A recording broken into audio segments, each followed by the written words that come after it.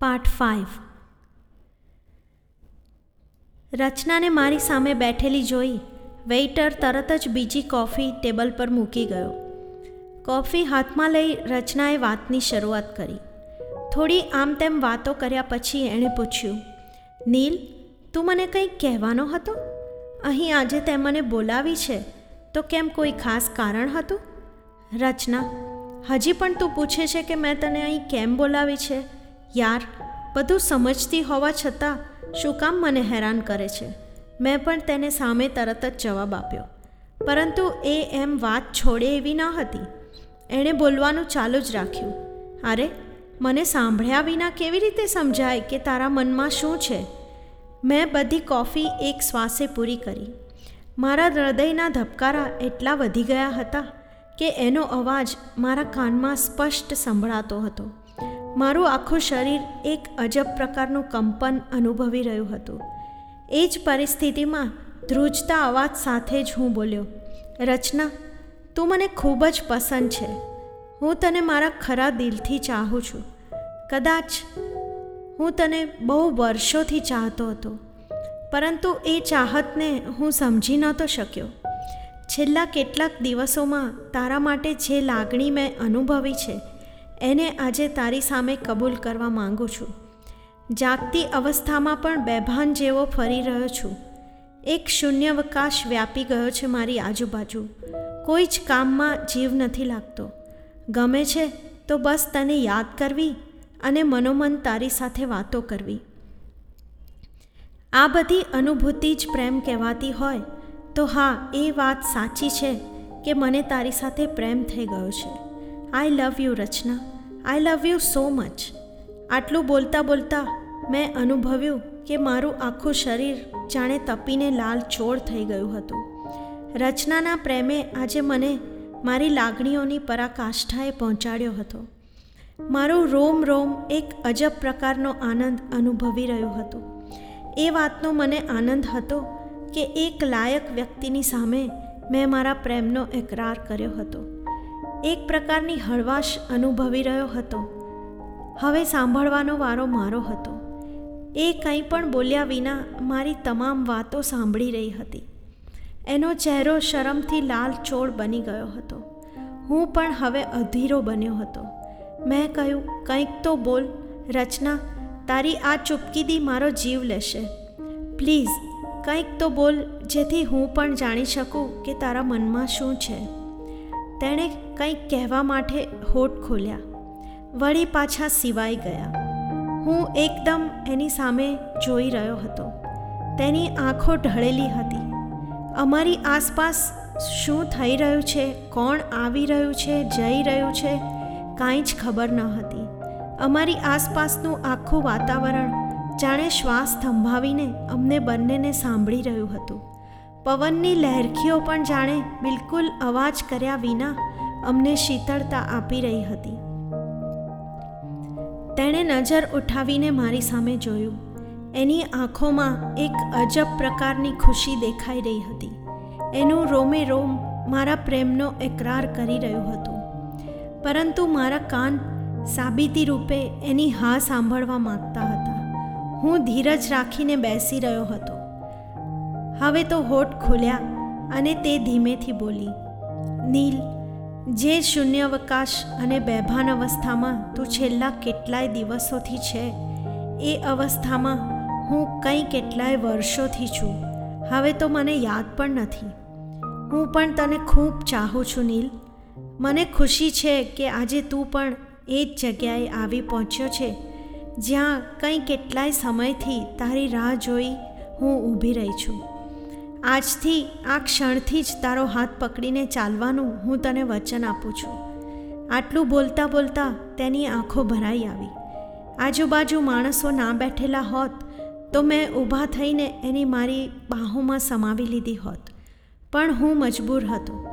મેં એનો હાથ મારા હાથમાં લીધો અને અમે બંને અનિમેષ નજરે એકબીજા સામે જોઈ બેસી રહ્યા.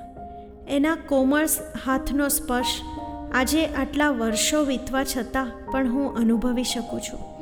મારા પ્રથમ પ્રેમની એ અદ્ભુત શરૂઆત અને મારા જીવનનો સર્વશ્રેષ્ઠ સમય મને આજે પણ એક નવી તાજગી બક્ષે છે. એ દિવસે જાણે અમે બંને પહેલીવાર મળ્યા હોઈએ એવી રીતે કેટલી બધી વાતો કરી હતી. મારું વ્યક્તિત્વ જેટલું ચંચળ અને લાગણીશીલ હતું એ એટલી જ શાંત અને સમજુ હતી. કોણ જાણે કેટલાય સમયથી એ મને ચાહતી હતી, પણ એણે મને એ વાતનો અણસાર સુદ્ધા આવવા નહોતો દીધો. આટલી ધીરજ રાખી હું તો કોઈ કામ ના જ કરી શકું. અમારા સ્વભાવનો આ વિરોધાભાસ જ અમને અમારા આ પ્રેમ સંબંધને સંપૂર્ણ સમતોલન બક્ષતો હતો.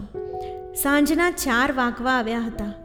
કોફી હાઉસમાં પણ હવે માણસોની અવરજવર વધવા લાગી હતી.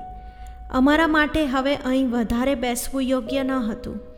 અમે ત્યાંથી બહાર નીકળ્યા અને ધીમે ધીમે ઘર તરફ ચાલવા લાગ્યા.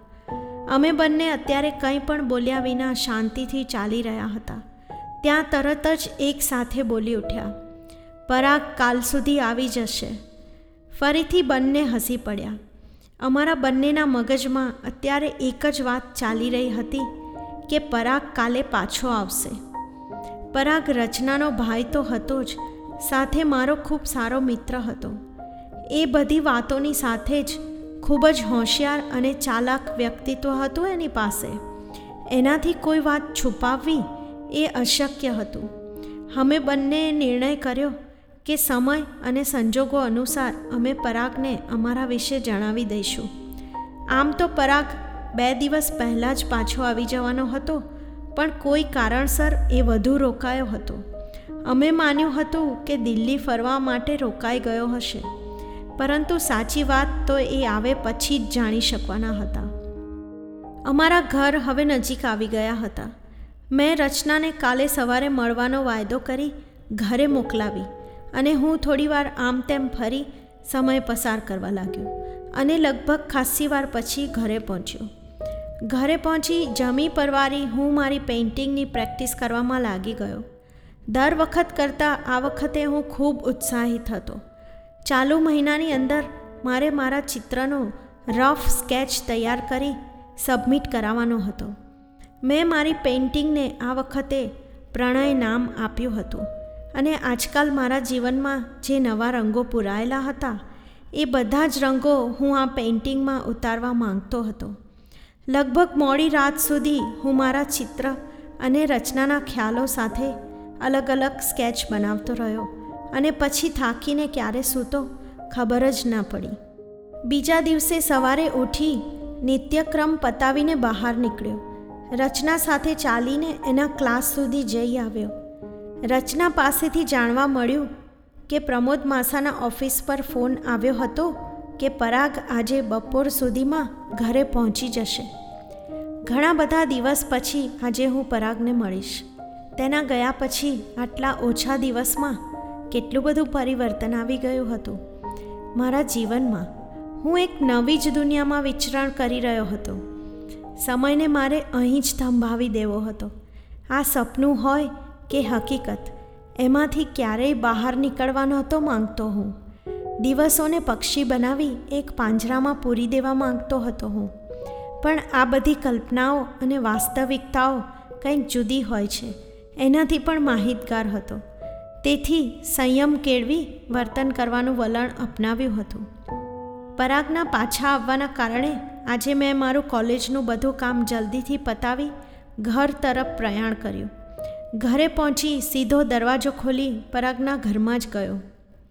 પરાગ આવી જ ગયો હતો. મને જોઈને એ પણ એટલો જ આનંદમાં આવી ગયો, જાણે વર્ષો પછી એકબીજાને મળ્યા હોઈએ એવી રીતે અમે બંને એકબીજાને ભેટી પડ્યા. અરે પરાગ, દિલ્હીમાં બહુ ગમી ગયું હતું કે શું? મેં પહેલો જ પ્રશ્ન કર્યો અને પરાગના મુખ પર મેં એવા જ હાવભાવની ઝલક જોઈ જે આજકાલ મારા ચહેરા પર આવીને ચાલી જતી. એણે તરત જ હસીને જવાબ આપ્યો, બસ આમ જ થોડા નવા મિત્રો એમના આગ્રહથી 2 દિવસ વધુ રોકાઈ ગયો અને આખું દિલ્હી ફરી આવ્યો. ખૂબ મજા કરી, પણ તને ખૂબ યાદ કર્યો નીલ. તને તો ખબર છે મારી દરેક વાતમાં તું તો ક્યાંક ને ક્યાંક હોય જ છે. એમ કહી અંદર રૂમમાં દોડી ગયો અને એક મોટું રેડ કલરનું બોક્સ લઈ તરત જ બહાર આવ્યો. આ તારા નવા પેઇન્ટિંગ અને બ્રશનો સેટ, અને સાથે મારી શુભેચ્છાઓ કે આ વર્ષે કોમ્પિટિશન તું જ જીતે. સાથે સાથે સુમન માસીએ પણ સૂર પુરાવ્યો. હા બેટા, તું જરૂર એક દિવસ મોટો ચિત્રકાર બનશે. હું ઊભો થયો અને સુમન માસીને પગે લાગ્યો. અરે બસ બસ દીકરા, સુખી થા અને ખૂબ પ્રગતિ કર. ચાલો તમે બંને મિત્રો બેસો, હું તમારા માટે ચા નાસ્તો લાવું છું, કહી એ રસોડામાં ચાલી ગયા. પરાગે આપેલો પેઇન્ટિંગનો સેટ ખૂબ સુંદર હતો, સાથે ઘણો કિંમતી પણ લાગતો હતો. પરંતુ એની કિંમત પૂછી હું એનું અપમાન કરવા નહોતો માંગતો. મને ખબર હતી કે એણે એના જમા કરેલા બધા રૂપિયા આ સેટ માટે ખર્ચી નાખ્યા હતા. એ બીજું કંઈ પણ એના પોતાના માટે લાવ્યો ન હતો. એ મારી ખુશનસીબી હતી કે પરાગ મારો મિત્ર હતો.